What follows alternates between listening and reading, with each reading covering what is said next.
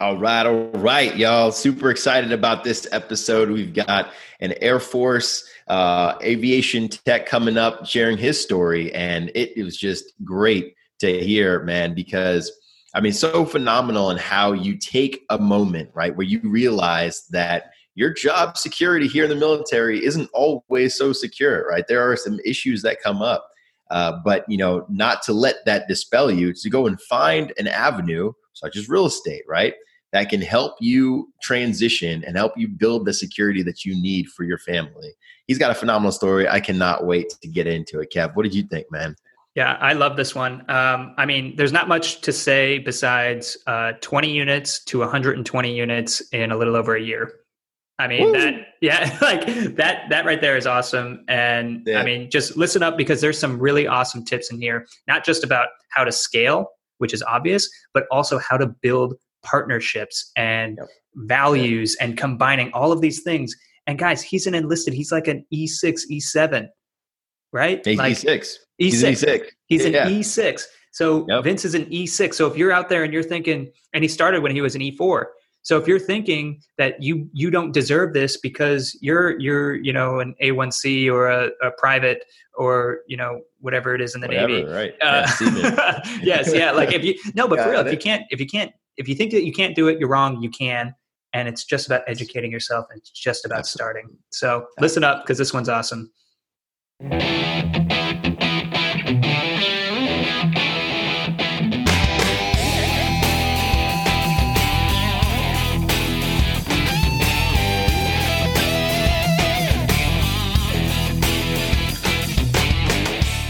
Hey, freedom fighters. Welcome to the Active Duty Passive Income Podcast, the only place where military members, veterans, and their families learn how to build wealth through real estate investing.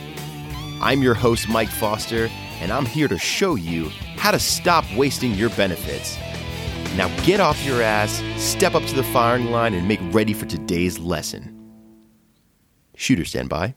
When I first started in real estate investing, I was completely terrified of making that one huge mistake. In fact, I walked on eggshells, overanalyzed everything, and pretty much paralyzed myself for months, simply out of fear. Are these numbers okay? Will it cash flow? What if a tenant destroys my property? What if someone sues me and takes all my stuff? I knew real estate was my path to financial independence, but I was saddled with a pretty bad case of the what ifs. Turns out what I really needed was a mentor to guide me, someone to bounce ideas off of, double check my numbers, help me build my local team, and provide me sound and sage advice when I felt stuck. Introducing ADPI's Operation Atom, the Action Takers Only Mastermind. For less than $15 a month, you'll get access to a private network of fellow action takers kicking ass in real estate, plus exclusive 24/7 coaching from both me and Mike Foster. You'll also receive programmed accountability through ADPI's 30-day Hero Facebook Live Challenge, hours of bonus content, including Coffee with Kevin training seminars, weekly live Q&As broadcast direct to you, free webinar replay, and unlimited access to our new house hacking calculator. You better act fast, y'all, because if you purchase ADPI's flagship 37-lesson military real estate investing academy today, you'll get 1 month of Operation Atom free. Still feeling stuck? Kick your fears to the curb and join the movement of action takers now. Check out the link in this episode's show notes or text DEAL to 33777 to get started. All right, y'all, that's enough chatter for now. Let's get fired up for today's episode. Hey, what's going on, guys? Welcome to the Active Duty Passive Income Podcast. We are here again with another awesome military member, and we're so excited to share Vince's story. Vince, what's going on, brother? How you doing? Hey, Mike, how's it going? I need to borrow some of that energy this weekend. Dude, it's yours, man. Come on. I'm trying to send it your way, bro. Let's go. Absolutely. I'm going to need to feed off of it a little bit. Hey, for those of you who don't know, Vince Gethings here. He is an Air Force active duty member and excited. He is a passionate multifamily investor. He's out there crushing it. I've had the fortunate ability to have lunch with him out here in Hawaii. And we're going to get into a little bit about his story. But first, Kev, what's going on, man? What's happening in the community? What's happening with you? Not much, man. Lots of things happening in the community, as always. We're just doing so much. I'm gonna do something crazy here. I'm gonna throw a little sneak peek. So for those of you who are watching live right now. You may have seen a post about this bad, Larry. Ooh. Yeah. This is hot off the Man. presses, people. This is our 13-week journal. This is There an it is. entire quarter's worth that walks you through how to set goals and crush your goals. And it's awesome. And so Tim and I wrote it. Tim and I are going to be QAing it. That's Tim Kelly. And we're going to be doing some quality assurance, running through a couple iterations, but it's going to be ready really soon. So if you're interested in one, keep an eye on the Facebook group, because we're going to have some pretty awesome initial offers, because it's just a really powerful tool. So I'm excited about that. I'm excited to be here, and I'm excited that Vince is in the Air Force, and I'm excited he's active duty. What's your AFSC, dude? Aircraft maintenance is my primary, serving as a DSD right now as a career assistance advisor. So kind of like an educator, kind of like a guidance counselor. Yeah, right on. I'm a 15W, so I'm a weather guy. Nice. Weather nerd. That's a symbol. You put your glasses up your face. For those of you who aren't watching, I'm putting the glasses up the face. There it is. I'm starting to notice a trend here. Like most of the Air Force folks we get are either aircraft maintenance related in some way, shape, or form, or were previously. Maybe there's something in the water that you guys are drinking, man, that is aligning all you guys towards real estate investing. No. You see, Mike, it's the 15-hour shifts. It makes you realize real quick that you're like, wow, this really sucks. What can I do? That doesn't suck. That's what it is. Not, man. Tell me I'm wrong, Vince. So you're not. Yeah. My body hurts a lot. My body hurts. Yes. For real. Oh, on that note, perfect segue, Vince. Why don't you tell our guests a little bit about your military background and what really catalyzed you into investing? Maybe it was the shifts, right? Who knows? Yeah, absolutely. So I joined 2006, pretty much right out of high school. Actually, I'm a kind of high school dropout. Got my GED, joined the Air Force when you were allowed to do that back then, and did a couple bases, and then I did the found bigger pockets and did the house hack with the VA. So that was my first investment, was the VA house hack. Absolute vital. Yeah. And just a caveat, I'm already caveating, so just a caveat off that. You should be doing the VA house hack regardless of all your other investments, like in conjunction and parallel to everything. No matter what you're doing, use your VA, do the house hack. Either do what I did was a flip, or the small multifamily. Anyway, that's what I did. I was at Travis Air Force Base, 2009 or 10. I got there. I did the house hack the way you buy pretty much the worst house that the VA will still approve. So you want to get it like just above the line that the VA inspector is going to sign it off. You move in, and then you fix it up while you live there, and force depreciation that way. So that's the way I did it. And then there's the other way of buying, a duplex or so, or living on one side and renting out the other. Both are awesome. Hey Vince, can I jump in here? Because I'm just curious. We get a lot of this, and if you don't know, just say you don't know, because it was a long time ago. We're talking 2009. Can we real quick just run through the numbers on what a VA house hack looks like? Because a lot of people want to know the numbers and they don't understand, but I think this is a really good opportunity. Got it. So I bought the house. This was Bay Area, California, for geographical reference of how much it cost. So Bay Area, California, 2009, 2010. I bought a single family. It was a 2-2. Yeah, 2-2. I bought it for $150. I sold it 3 years later. 3.5 years later for like double that price.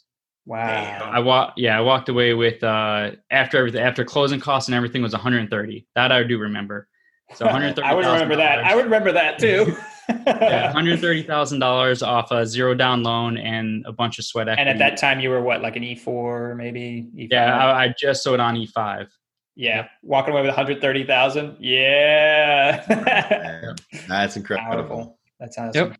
So that's how I got started. That was my jump start, and at that time, I was going through a lot of transformation in my personal life as well with real estate. Because up to this point, I was big into stock investing. So between 2006 and 2000, even up until like 2012, I was big stock investing. Just because, like most military people, it's accessible to us. we can be deployed, we can be TDY, Yeah. and you can trade stocks, you can swing trade or whatever you do, ETFs, and you can do that from anywhere in the world. So that's what I did. It doesn't matter if I was deployed or not. I could manage my portfolio.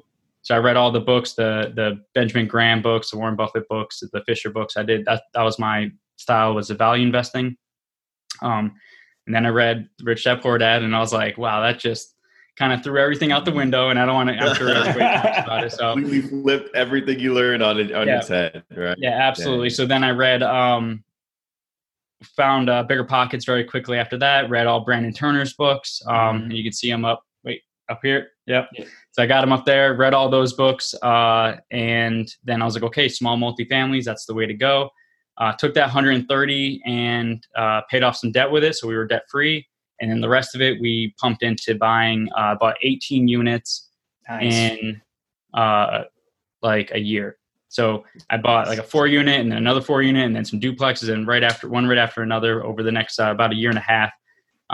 We built up to 18 units with that 130 grand, just kind of snowballed it, took the cash flow that I was generating and just pumped it back in and more, applied it to more down payments. And that's how I got started with the small multifamilies. And that was about 2014 up to about 2016 or 2018. So you started in 2008, 2009. You bought this house that you did a live and flip, but you didn't really realize those gains until 2012. And then you're 2014, because that's when 2014 is when you got the 130,000.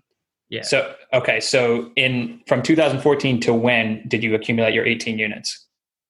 It would have been like 18 months later. So 2016. Boom. Everyone listening to this right now. Yeah. It does not take that long, guys. It doesn't. If you know what you're doing and then you plan, like someone could be PCS. It's PCS season. We're recording this right now. It's freaking almost 1 July. It's PCS season. You can go use your VA house hack. Now, to be fair, Vince, you bought in California, probably at a low point in the market, and you doubled appreciation, and like that's pretty rare. However, that being said, you can still come away with maybe half that amount of capital on a VA house hack and go and buy a quadplex or even large commercial, man. Yep. I'm trying to think of the timeline again in my head. I haven't thought about this in a while. So I think it was 2012 I bought it, sold it in 2016, and then from 2016 to 2018 is when I bought the 20 units. That's awesome. And then 2018 is when I jumped into multifamily and went from 20 to 120. So boom. 20 to 120, man. we're definitely going to go into that for sure. I want to take it back real quick too. Can we talk about some of the challenges you faced while you were buying those 18 units? Absolutely. So I would say challenges that depending on which lens you look through them, it was a huge, huge pain in the ass, or it was a great opportunity to build a company the right way. Again, this is going to be very unique to military people, because we have to look into our portfolios, into the business that we're creating through the lens that we're never going to be in the same spot as the properties. Even if you buy locally, you're going to PCS in 3 years, and then what? Then you're going to have to start building the systems. So I think if we look through it look through it the right way and start building our company from the ground up of, I'm not going to be here. I'm not going to be hands-on running this place, and start building the systems from the start. Yes, it's going to take a lot of work and time up front, but in 2-3 years, you have this machine that's just operating, and you can be anywhere. It doesn't matter where you are in the world.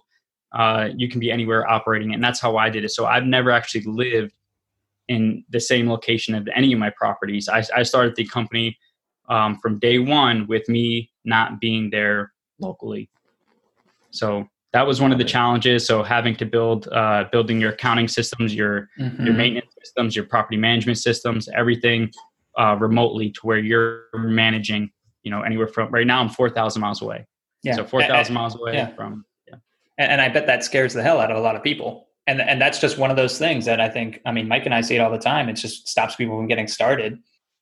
Because it's natural, though. It's totally natural to go and invest a lot of your money into something, and then you want to control it. Like, you want to be hands-on. But that's like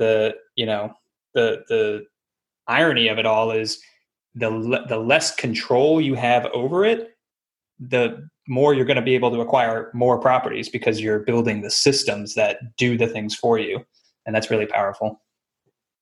Yeah, absolutely. So I think for us, it's a challenge, but at the same time, it's one of our greatest opportunities because you'll see it as when you go to like meetups and stuff, you'll see people that they've been doing it for 10, 20 years and they have a pretty good sized portfolio and they might be 40 years old, they might be 50 years old. And they're like, I want to retire, but I can't because I'm the handyman, I'm the property manager, I'm the lawyer, I'm the bookkeeper. And now they're at that like retirement age of like, oh crap, now I have to start building the systems so I can go on a vacation. That the whole reason I've built this entire portfolio or this, these real estate investment is to give myself more time and have that financial freedom.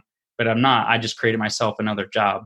So I see that a lot, and like that's way worse than me now. Like I'd rather put in the work now and just grind it out and build all the systems now. So when I get to that point, I'm just managing the managers. Right? I can just through my phone or through my laptop handle 99% of everything that happens.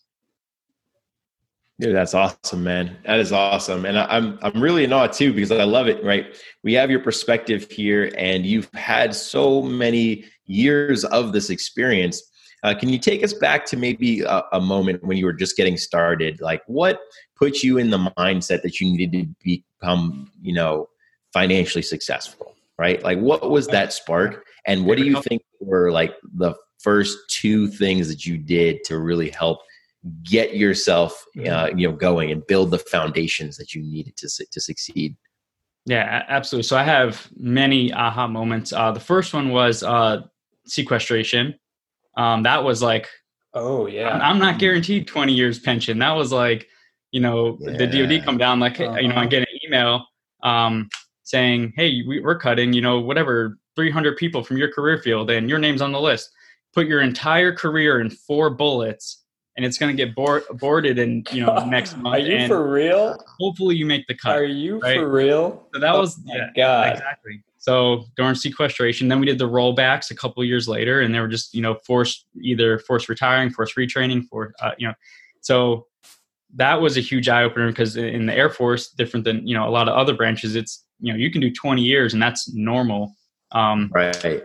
And the job security is pretty strong. And then I found out that it's not as strong as I thought it was. So that was one of the first aha moments that I need, because I had my first kid at that time. I need to really think about life beyond the military and build those passive streams of income early on.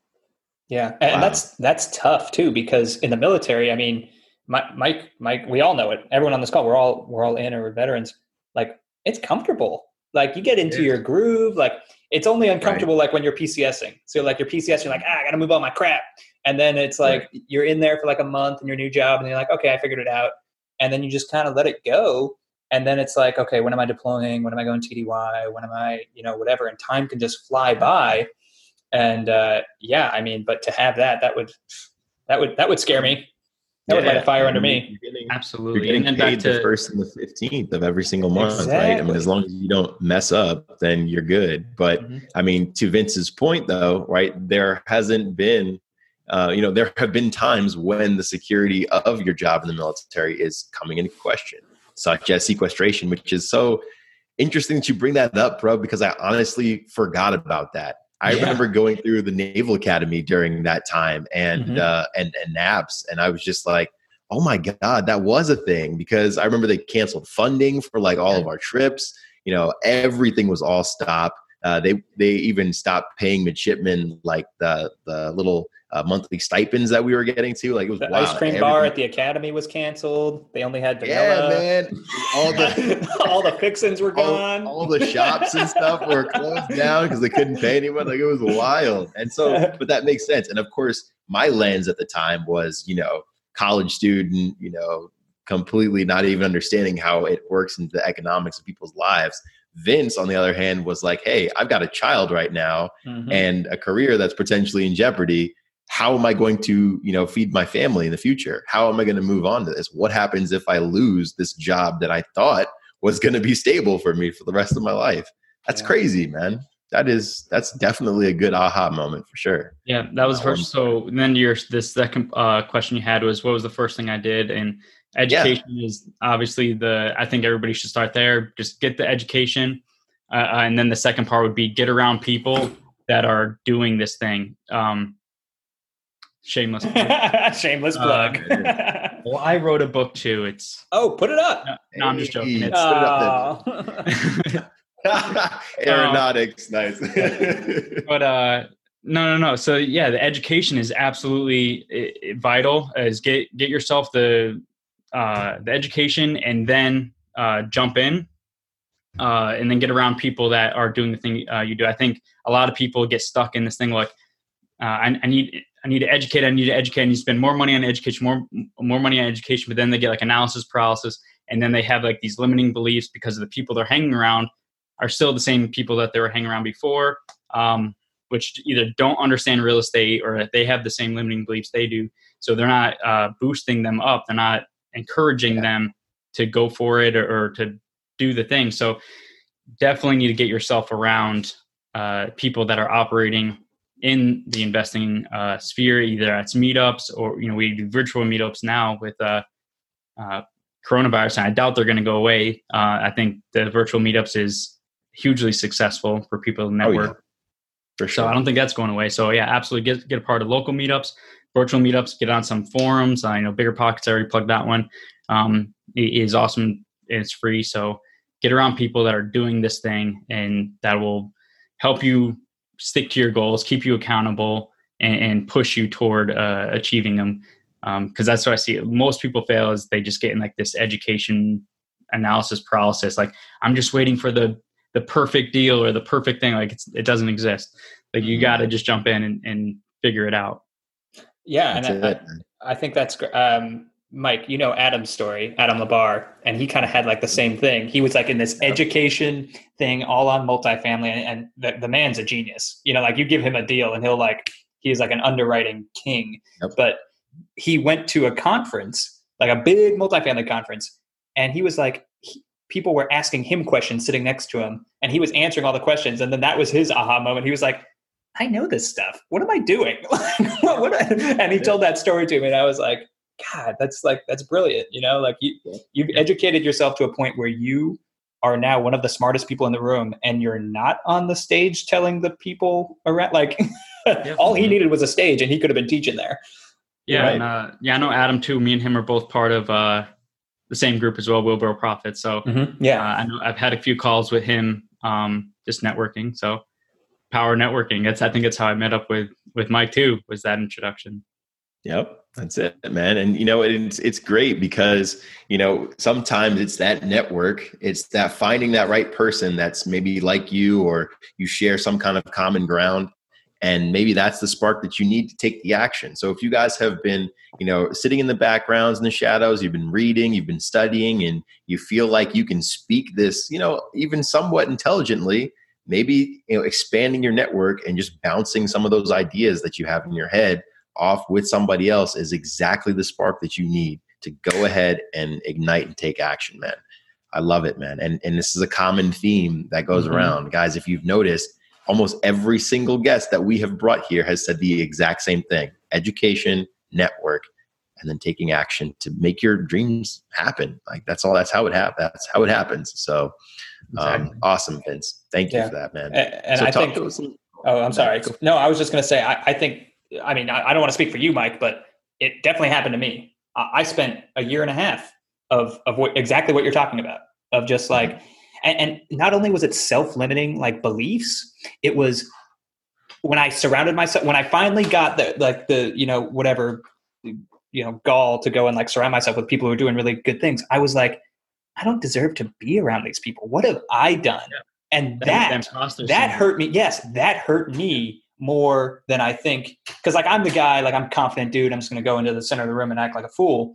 But then I saw all these people, and they're, like people like Vince. So I got 100. I went from 20 units to 100 units, or Mike with all the Airbnbs and all this stuff. And I was just like, I don't deserve this, and that set me back so far. So if anyone out there is feeling that, know that you do deserve it, and you can do it, and you should do it.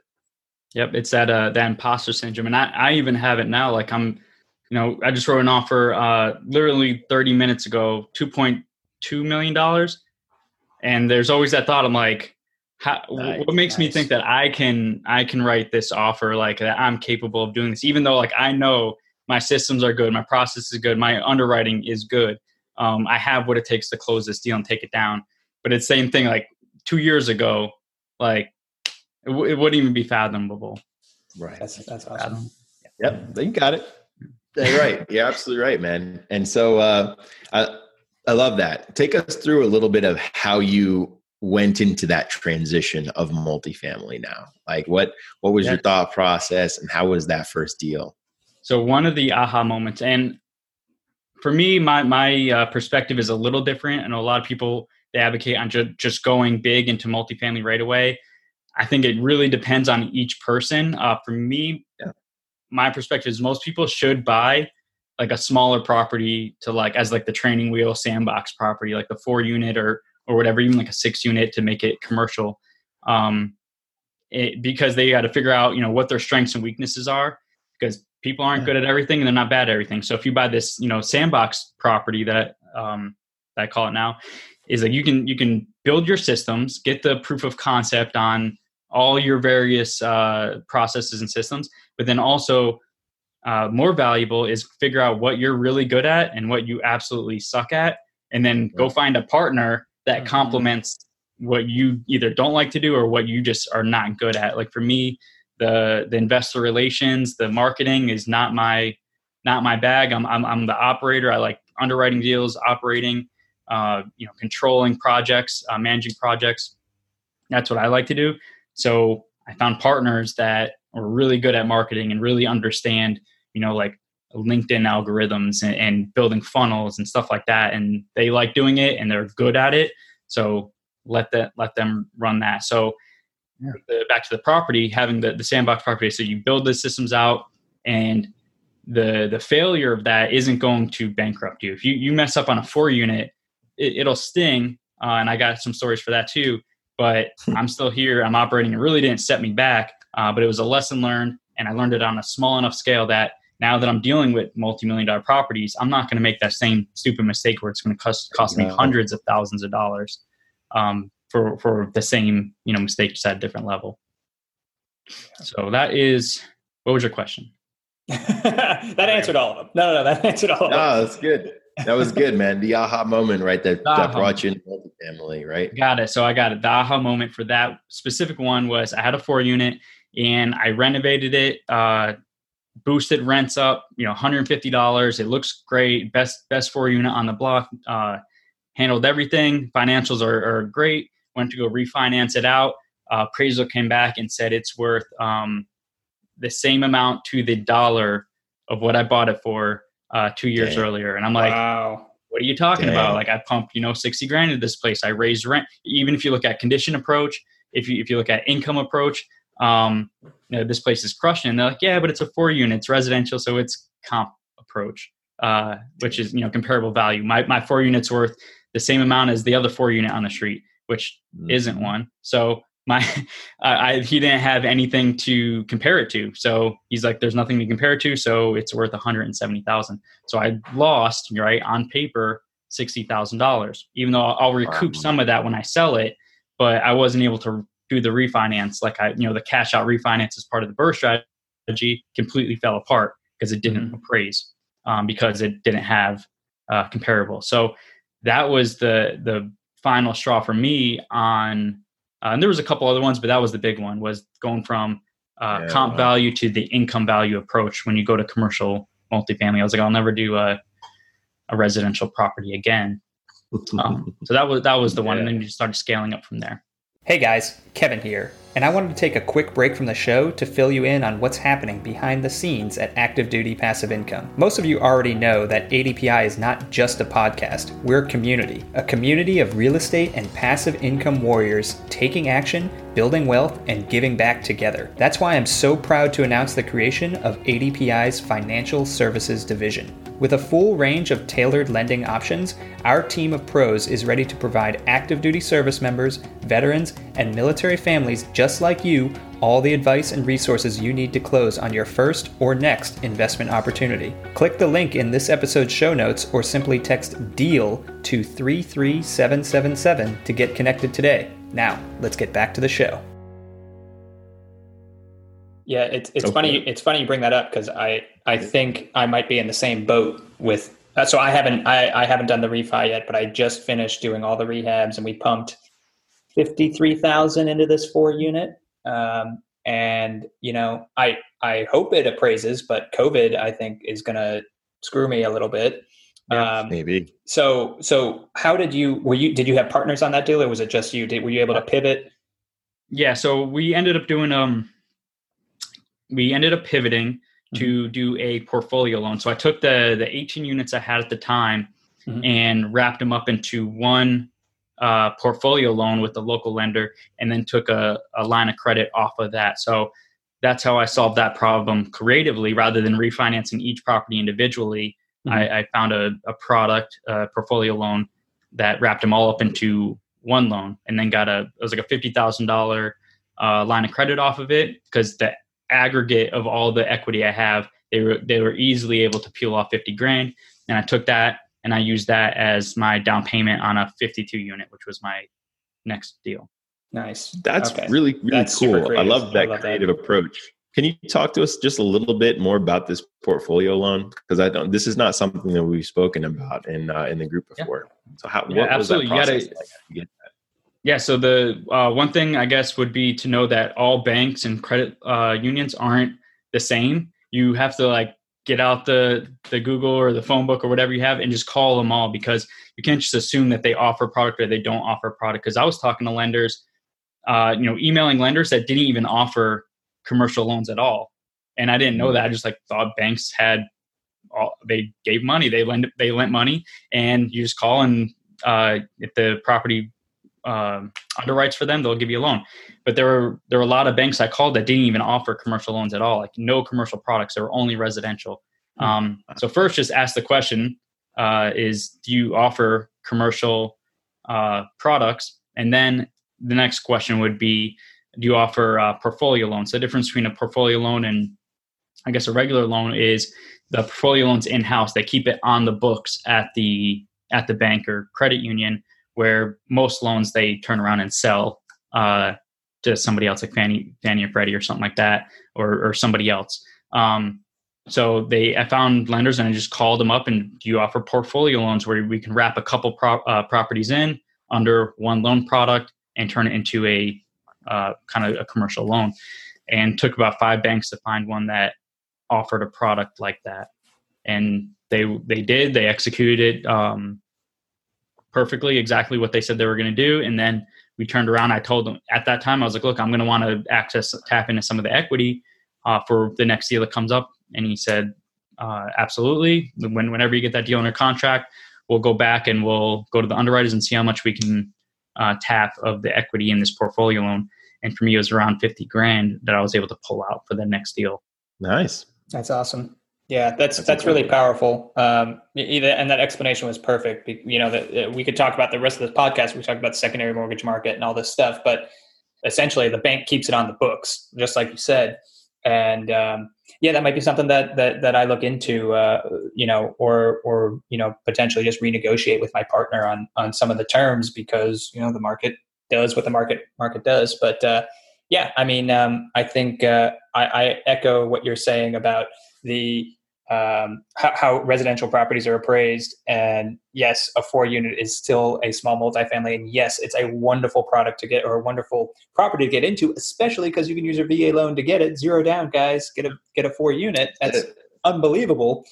Yep. But the income approach to valuation is the bomb. Can you talk real quickly? Can you talk just about what that is, what the difference between those two is?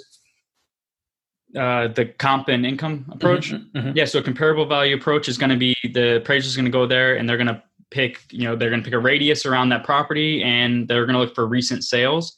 And if there's 5 recent sales, they're going to go down in each column. They're going to compare them. based off of everything like square footage, year it was built, like all the different features, how many beds, how many baths, does it have a garage, does it have a pool, all that stuff. And then they're going to aggregate it down, and it's going to create an average for that property. And your property will appraise pretty much the average of whatever the 3 or 5 or 7 properties they found in that area, and that's going to be your property value. So that the caution of that is you don't want to over renovate your property, because it's only going to ever be worth what the property down the street just sold for, right? Or very close to it. Where the income approach, it goes off of the value is based off of the income that it's producing. So if it's producing whatever $3,000 a rent, and they're going to take that and apply a multiplier to it, say like a 7 cap or something like that, 7 capitalization rate, which is the prevailing cap rate for that market or whatever, and that multiply or technically divide it is going to give the value approach to that property, the income approach. So the more money it makes for NOI, net operating income, the higher it's going to be worth. So the game with commercial is boost the NOI, boost the net operating income, and you will directly increase the value of that property. Yeah. And the economies of scale with multifamily, I love, because when you have a 4 unit, you have exactly that, 4 units. If you have a 100 unit property and you raise the rent $25 per unit, you just added a ton of monthly NOI to your property and to your bottom line. The value of that building just is amazing. And like, guys, to raise rent $25 is like, that's like with inflation. That's like not like, you really don't have to like, it's not like you got to do like a, $10,000 rehab to each unit to raise it $25. You know what I mean? Exactly. Like, yeah, that's really powerful. So even if you do like $25 boost in NOI on a 20 unit at a 7 cap, it's freaking, I don't know, times that by 12, like $80,000 of value that you add on a 20 unit. Nice. So it's just $25. Yeah, $25 a month. And like $25 a month is like, from landlord tenant perspective, it's like the tenant's going to be like, God, this sucks, but am I really going to move all my crap for $25 a month? Like when it comes down to it, we're talking what, $150 or $250 a year? Probably not.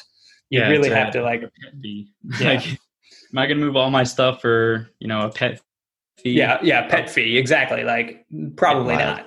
Yeah.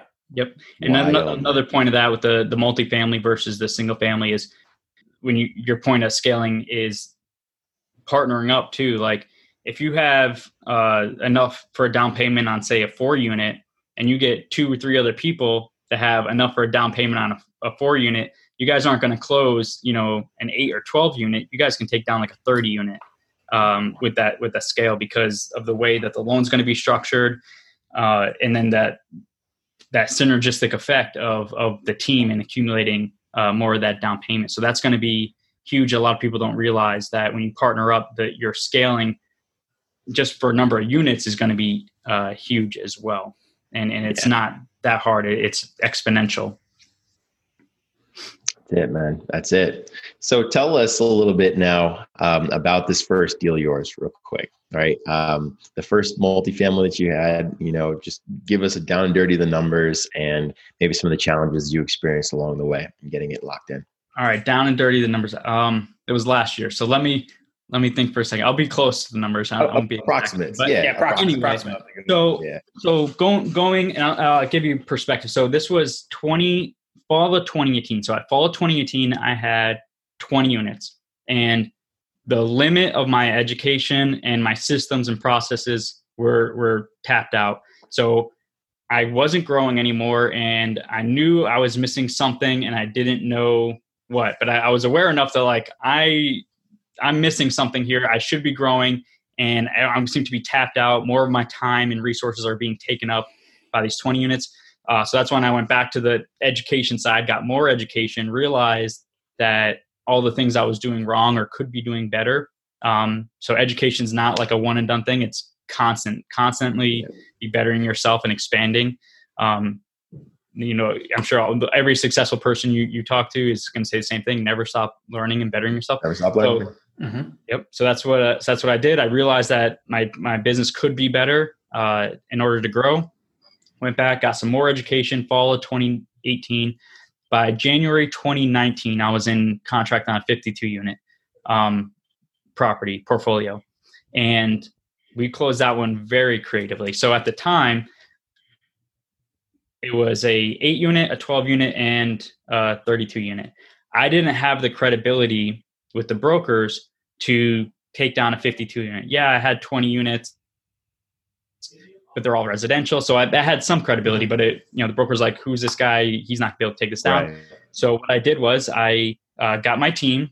At the time I had no team. So I formed a team, leveraged their credibility, their net worth, their liquidity, and their experience. Another thing that you're going to get with commercial multifamily that you really don't get with single family is now as a team, we were pretty strong. And they were still a little hesitant because we were out of state. We're military, or half of us are military. So we're out of state and they were like, oh, can you take it down? So this is how I did it. So as a show of confidence, I bought the 8 unit cash. So $246,000 I dropped. I was like, I'll buy your 8 unit cash to show you how serious we are and show you how we can take this deal down, this 52 unit. And once we take over the 8 unit, then we'll start on the rest of the properties. The in that portfolio in that town was a 12 unit and 32 unit.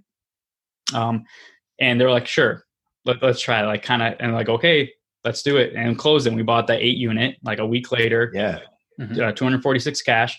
Then we did our due diligence on the rest of the properties. Everything was good. We had to go back and retrade a couple things that were found during due diligence. That happens. You just get used to it. And then once we were ready to close on that, what we did with the bank, and this again, be sure that the bank is going to be on board with your business plan and your strategy, because they will help you out. And what I did was, same bank that gave me the portfolio loan before, I was like, here's this crazy idea I have. What do you think? He's like, it's awesome. So we took the 8 unit and we cross-collateralized it and used that as the down payment on the rest of the properties. So when nice. Okay, because you bought it cash. Yeah. Yes. So when we closed on the rest of the 32 and the 12, we came out of pocket like maybe $1,000 or something like that at the final like closing table. Nice. Yeah. Yes. Yeah, because we already put the money in, on the 8 unit. So right. we were able to now the 246 cash that came from you and your partners. You kind of pulled something together and boom, let's go. Yep. Yeah. So we already had that. So we pulled that together, just us 4. And so we bought that and then we cross-collateralized it as the rest of the property. And at the end of it, when the dust settled, we had 52 units in this one town wrapped up. And that was the start of Tri-City Equity Group, the company. Outstanding, brother. That's awesome. That is so impressive. Cool. I love it. That's a crazy story. And what I love about that is that it was creative in nature, right? You guys came together. You didn't quit. You didn't, say, all right, well, maybe they said I don't have experience, so we don't have experience, so we just gotta, we have to pass on and move on to the next deal. No, you were like, okay, how can we creatively get this done? And guys, you'll find that even that is a common theme when it comes to getting deals done. Especially in the multifamily world, it's not one dimensional, right? You can't, you don't have to just go to the bank and then say, hey, can I get a loan for this full amount? No, sometimes you can, figure out ways to make things work and get creative with it. And Vince has completely just done that, man. I love that. But that's awesome. That is phenomenal. Absolutely. And you said it right there. If nobody caught that, it's you ask how instead of why not. That's if you can do one thing on any form of line of questioning that you do, especially in this game, is how can it be done? Because your brain will automatically, work to just flip that switch. Flip the switch and start thinking creatively. Because otherwise, you're going to go into that limited belief mode of like, oh, I can't do this, or we can't do this, or it can't be done. If you say, well, if there was no barriers whatsoever, how could we do this? And then you start figuring out, and then random person like my loan originator was all on board with this crazy idea. I thought he would have shut down immediately. He's like, yeah, let's do it. Like, done. Yeah. And we ended up getting a higher LTV than we would have if we would have just went in as a straight sale and put That's awesome. 25% down. Yeah. So it Isn't that worked out. crazy? Yeah. And that's a rich dad, poor dadism, right? Ask how, right? I mean, that was one of the biggest things I took away from that book is that, a lot of the families in these, more wealthy, type structures, they get creative in their thinking at a young age. And I feel like that is one thing that's not taught enough, right? It's that critical thinking at a very young age. Don't say, you can't, money doesn't grow on trees, so we can't, buy this thing for you. It's like, no, how can you afford that, right? That's a good teaching moment, right? Think about what are the things you can do. Maybe you need to start a lemonade stand, right? Maybe you need to I was talking to my wife about this the other day. I was telling her, one of the things I wish I would have done as a kid, I thought about doing it, but I never did it, right? I wish I had gone to the grocery store, bought a bunch of hot dogs, create like a little tin thing, maybe got some coals and like wheeled it up to the Van Cortlandt Park in the summers and started selling hot dogs for like $1, $1.25. You know what I mean? Something cool like that. But, you just get creative, guys. I mean, bro, there's still time. There's still time. Dude, I'm not selling hot dogs. You're not selling hot dogs in Honolulu? Come on. Good, bro. Mike's Honolulu hot dog stand. Let's go. I am good. But, I'll buy one. Yeah. Pop that in the mail, creative, bro. dude. I'll get it. Absolutely. Vince, I also love what you said about partnership, man. Like, it was earlier in the episode. If anyone missed it, Vince alluded to, and he may have actually said this, but don't focus on your weaknesses. Like when you're growing up and stuff, and like they try to tell you like, oh, you should be well-rounded. So like if you're weak in one area, really study on that and like get better in that one area. But in the real estate game, don't focus on your weaknesses, focus on your strengths. If you're strong, like Vince is like, I'm an operator and I like to underwrite and I like the numbers. I'm not so much a marketer and like a capital raiser. So don't do that. Find someone who can.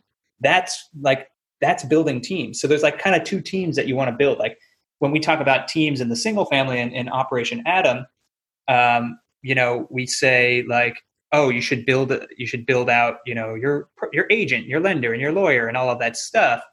But in this, you want to build, like everyone's a professional on the multifamily side, so you want to build a team that is, like that really focuses on the strengths that you don't have, and then you put together and you have this like superhero power squadron thing, and you just crush it. But it's just super powerful. I think one of the things that helps with that is coming from the military. We kind of have a scarcity mindset on a lot of things because there's just like promotions. Like there's only so many, whatever next stripe or something to go around. So we tend to hold our cards very close to our chest, and that's just how we come up. When you're in the real estate world, it's very much an abundance mindset. And it's very refreshing. So many people are willing to help you with really nothing in return. And you will notice that too, is the more people you help, the more things that you reach out and do for other people, it'll just be reciprocated to you in some way. So I think that's something, especially for the military side of it, is to get out of that scarcity mindset of I need to do everything, I need to control everything, and your success is somehow going to be taken from me. It's not really that way in real estate.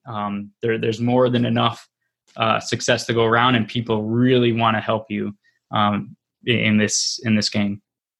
Love it, man. Absolutely love that, dude. So, Vince, this has been a phenomenally valuable episode, man. We're getting close to time. We got 4 questions for you. What is your favorite book? All right. So I have many, but the one that I'm going to mention, I can see. Library back there, man. We don't. Yeah. So the one I'm going to mention right now is "Never Split the Difference" by Chris Voss, and it's not a very riveting read, I guess. But if we're talking pound for pound or dollar for dollar, that book has made me easily $150,000 just in the last 13, 14 months on being able to negotiate effectively.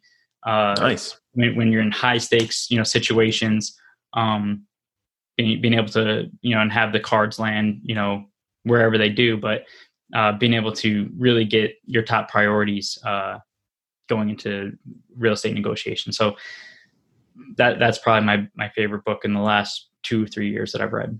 Yeah. No, It's right, and the audio book on that, because his voice right is there. so powerful. Oh yeah, I see it right there. Yeah, the yellow one. Yeah, his voice is so powerful because that's what he did. He was a hostage negotiator, and like I mean, I love reading, but this is one of those books where I'm almost like, y'all should get the audiobook because it's good. Yeah. Yeah, and then just to segue, the power of mentorships and having groups, accountability groups, and coaching. So my coach was able to, like, when you're dealing with people that have like the clout, right? To get, like, you guys had Robert Kiyosaki on, like, that's awesome, right? So to have that clout to pull in. So I actually was able to get like a Chris Voss like coaching call with us, with me and like I think it was like 8 of us on the call while I was in the middle of due diligence and underwriting. And my mentor was like, "Hey, Chris, Vince is in the middle of a deal right now, and he called me yesterday and he had some problems with something that came up, and you want to give him some tips?" And I had like a 20-minute like one-on-one with Chris Voss. So not just the books of it, but like just the power of having like coaches, mentorship groups, and all that stuff. Like, it's not just the gurus out there and everything like that. Like, you find a good one and they're really going to take you to the next level and really push you to be better and really succeed. That's awesome. That was a great answer. I love that. I could talk about that for hours. But we got to move on to question number 2. And that is, who is your biggest hero and why? Okay. So again, I have a lot of heroes. I think the one I wrote in the thing was Neil Armstrong. Never met him, but I read his bio a couple years back, and I was really surprised of the life he lived before the whole, moon landing thing. Just what he did at such an early age, and his focus on everything that he applied to everything he did was really astounding. He's 20 years old. They pulled him out of college to go fly using like Academy or something like that, or ROTC. And they pulled him out, commissioned him, and sent him to like, I think it was like the Korean War or something like that, in a fighter jet at like 20 years old. And he crushed it. And I'm like, and then, so his life was like a whole bunch of series of events that were like that. Like, he was just put in situations, gave, 100% focus, very reserved, very intentional, thought everything out. And yeah, just lived an awesome life. So he was just one. But yeah, I can go on for that too, for a long time. No, that's great, dude. That's awesome. Love it. Love it. Question number 3. What do you like to do for fun? Yes. So real estate is pretty much my hobby. we got to change this question. Okay. Besides real estate, what do you like to do for fun? You're in Hawaii, man. Don't be saying real estate's the only thing you do for fun. One thing unique about me is one of my bucket list items was to get my pilot's license. So I'm not a pilot in the Air Force, but it was still my bucket list item. So I went out, got my pilot's license. I bought a plane, and now I fly it to the other islands for fun. So that sounds rough. Yeah, it is. Dude, that is so cool, man. Let's go. I want to learn how to fly a helicopter. That's like on my bucket list. I don't know what I would do with the helicopter. Yeah, helicopter seems a lot harder to fly than I think it does. Yeah, but yeah, that is one of my hobbies, is to go, to other islands and stuff like that, or just fly in general. It's fun. That's really cool, man. That is so cool. I'm still gonna take you up on that flight, bro. Yeah, you guys are together. Why don't you like island hopping right now, dude? COVID. Oh yeah, that's a problem. Oh yeah, the global pandemic. There's also that going. Debbie Downer over here. Gosh. I've been thinking about it, but I don't want to land in like, Kauai, and all of a sudden they're like, okay, you can't leave for 14 days. And I'm like, I got to work tomorrow. Like, exactly. But plus you could probably do your own aircraft maintenance. I do some of it. Yeah. So I do some of it and then hire out all the important things. So the important thing. Yeah. Yeah. Right. Yeah. That's probably the way to do it. All right, Vince, question number 4. If you had 3 nuggets to drop on maybe someone who's just getting started? Maybe that's this person was when we talked about the early part of the episode where they're just been doing all this education, but they're not really moving forward. What would those 3 nuggets be? All right, I'm going to write them down so I don't forget. All right. So I get sidetracked very easily if you haven't noticed. So the first one, like I mentioned before, was partner sooner. You do not need to figure this out on your own. You don't need to hold all of the control. You will grow so much faster, and it'll be so much less stressful if you find good partners. And what I mean good partners, not just the person that's closest with you, and definitely not the person that's just going to write the check. Mm-hmm. You want to find partners that have the same, morals, ethics, and values that you do, the same timelines that you do, the same goals that you do. That's the kind of partner that you want to get, not just somebody that's willing to write you a check, or that's, hey, they're my buddy and, we like hanging out with each other. Probably not the best basis to build partners. So forming a good partnership and going into it smart and intentionally is one of the best things you can do. The sooner you do that, the faster you will grow and reach your goals together. For example, I went from 20 units to 120 units in a year just from partnerships. I'll attribute that to the biggest factor there. The next one is I like to say burn the ship. And we talked about that too, the analysis paralysis that people get into, or they get into this excuse mindset of all the reasons why they can't do something. You just have to jump off the ship and burn it. So there's no going back. And that's my mentality of it, is I'm going to burn the ship behind me. So I have to succeed, because otherwise I'm going to drown here. So I have to jump off the ship, swim to, there's a story behind that. I don't remember, something to do with Rome. I love the anti-Navy reference. So let's keep that going. I think there's some Greece, whatever tale or something like that with burning the ships, but I don't know. It's a good analogy of burn the ship, and that way you have to take action. So that's the mindset I go into things. And the third one would be definitely on the goal settings. And you talked about this earlier about why people don't succeed, or why they come up with excuses. Is, to me, the biggest reason I think is they don't have a strong enough why. So when I coach people on this and kind of do some mentoring, is you need to sit down and you can write your goals, whatever they are, then make them bigger, because you're probably not thinking big enough for yourself in the first place. But we can go down that road too. But write your goals down, and then attach a why to it that is so strong that failure and inaction is not an option. And for me, what's that? Yeah, I was just saying, not an option. I love it. Yeah. Yeah, it's not an option. And for me, that's what it was, this going into real estate, going into investing 4,000 miles away and putting all my money into this one pot, that sounds scary. But the thought of me not being able to provide for my family is more intense and scarier than anything else. So that that was one of my whys, was I'm going to go all into this thing, because making excuses and taking no action it's just not an option. So that's usually what I see wrong when people fail to achieve their goals and come up with excuses, that they didn't have a strong enough why. Because if you have a strong enough why, then you don't have an excuse. You're going to figure it out. Yeah, I love that, dude. That's super powerful and probably the most overlooked thing, honestly. Like people get focused all on the money and the high life and, doing all that stuff, but there's no what are you doing this for? Why? And I'm confident, and I know Vince, you know this, and Mike, you know this, that if you can figure this out before you start your journey, not only are you going to achieve your goals faster, you're going to be more successful than you even thought you could be.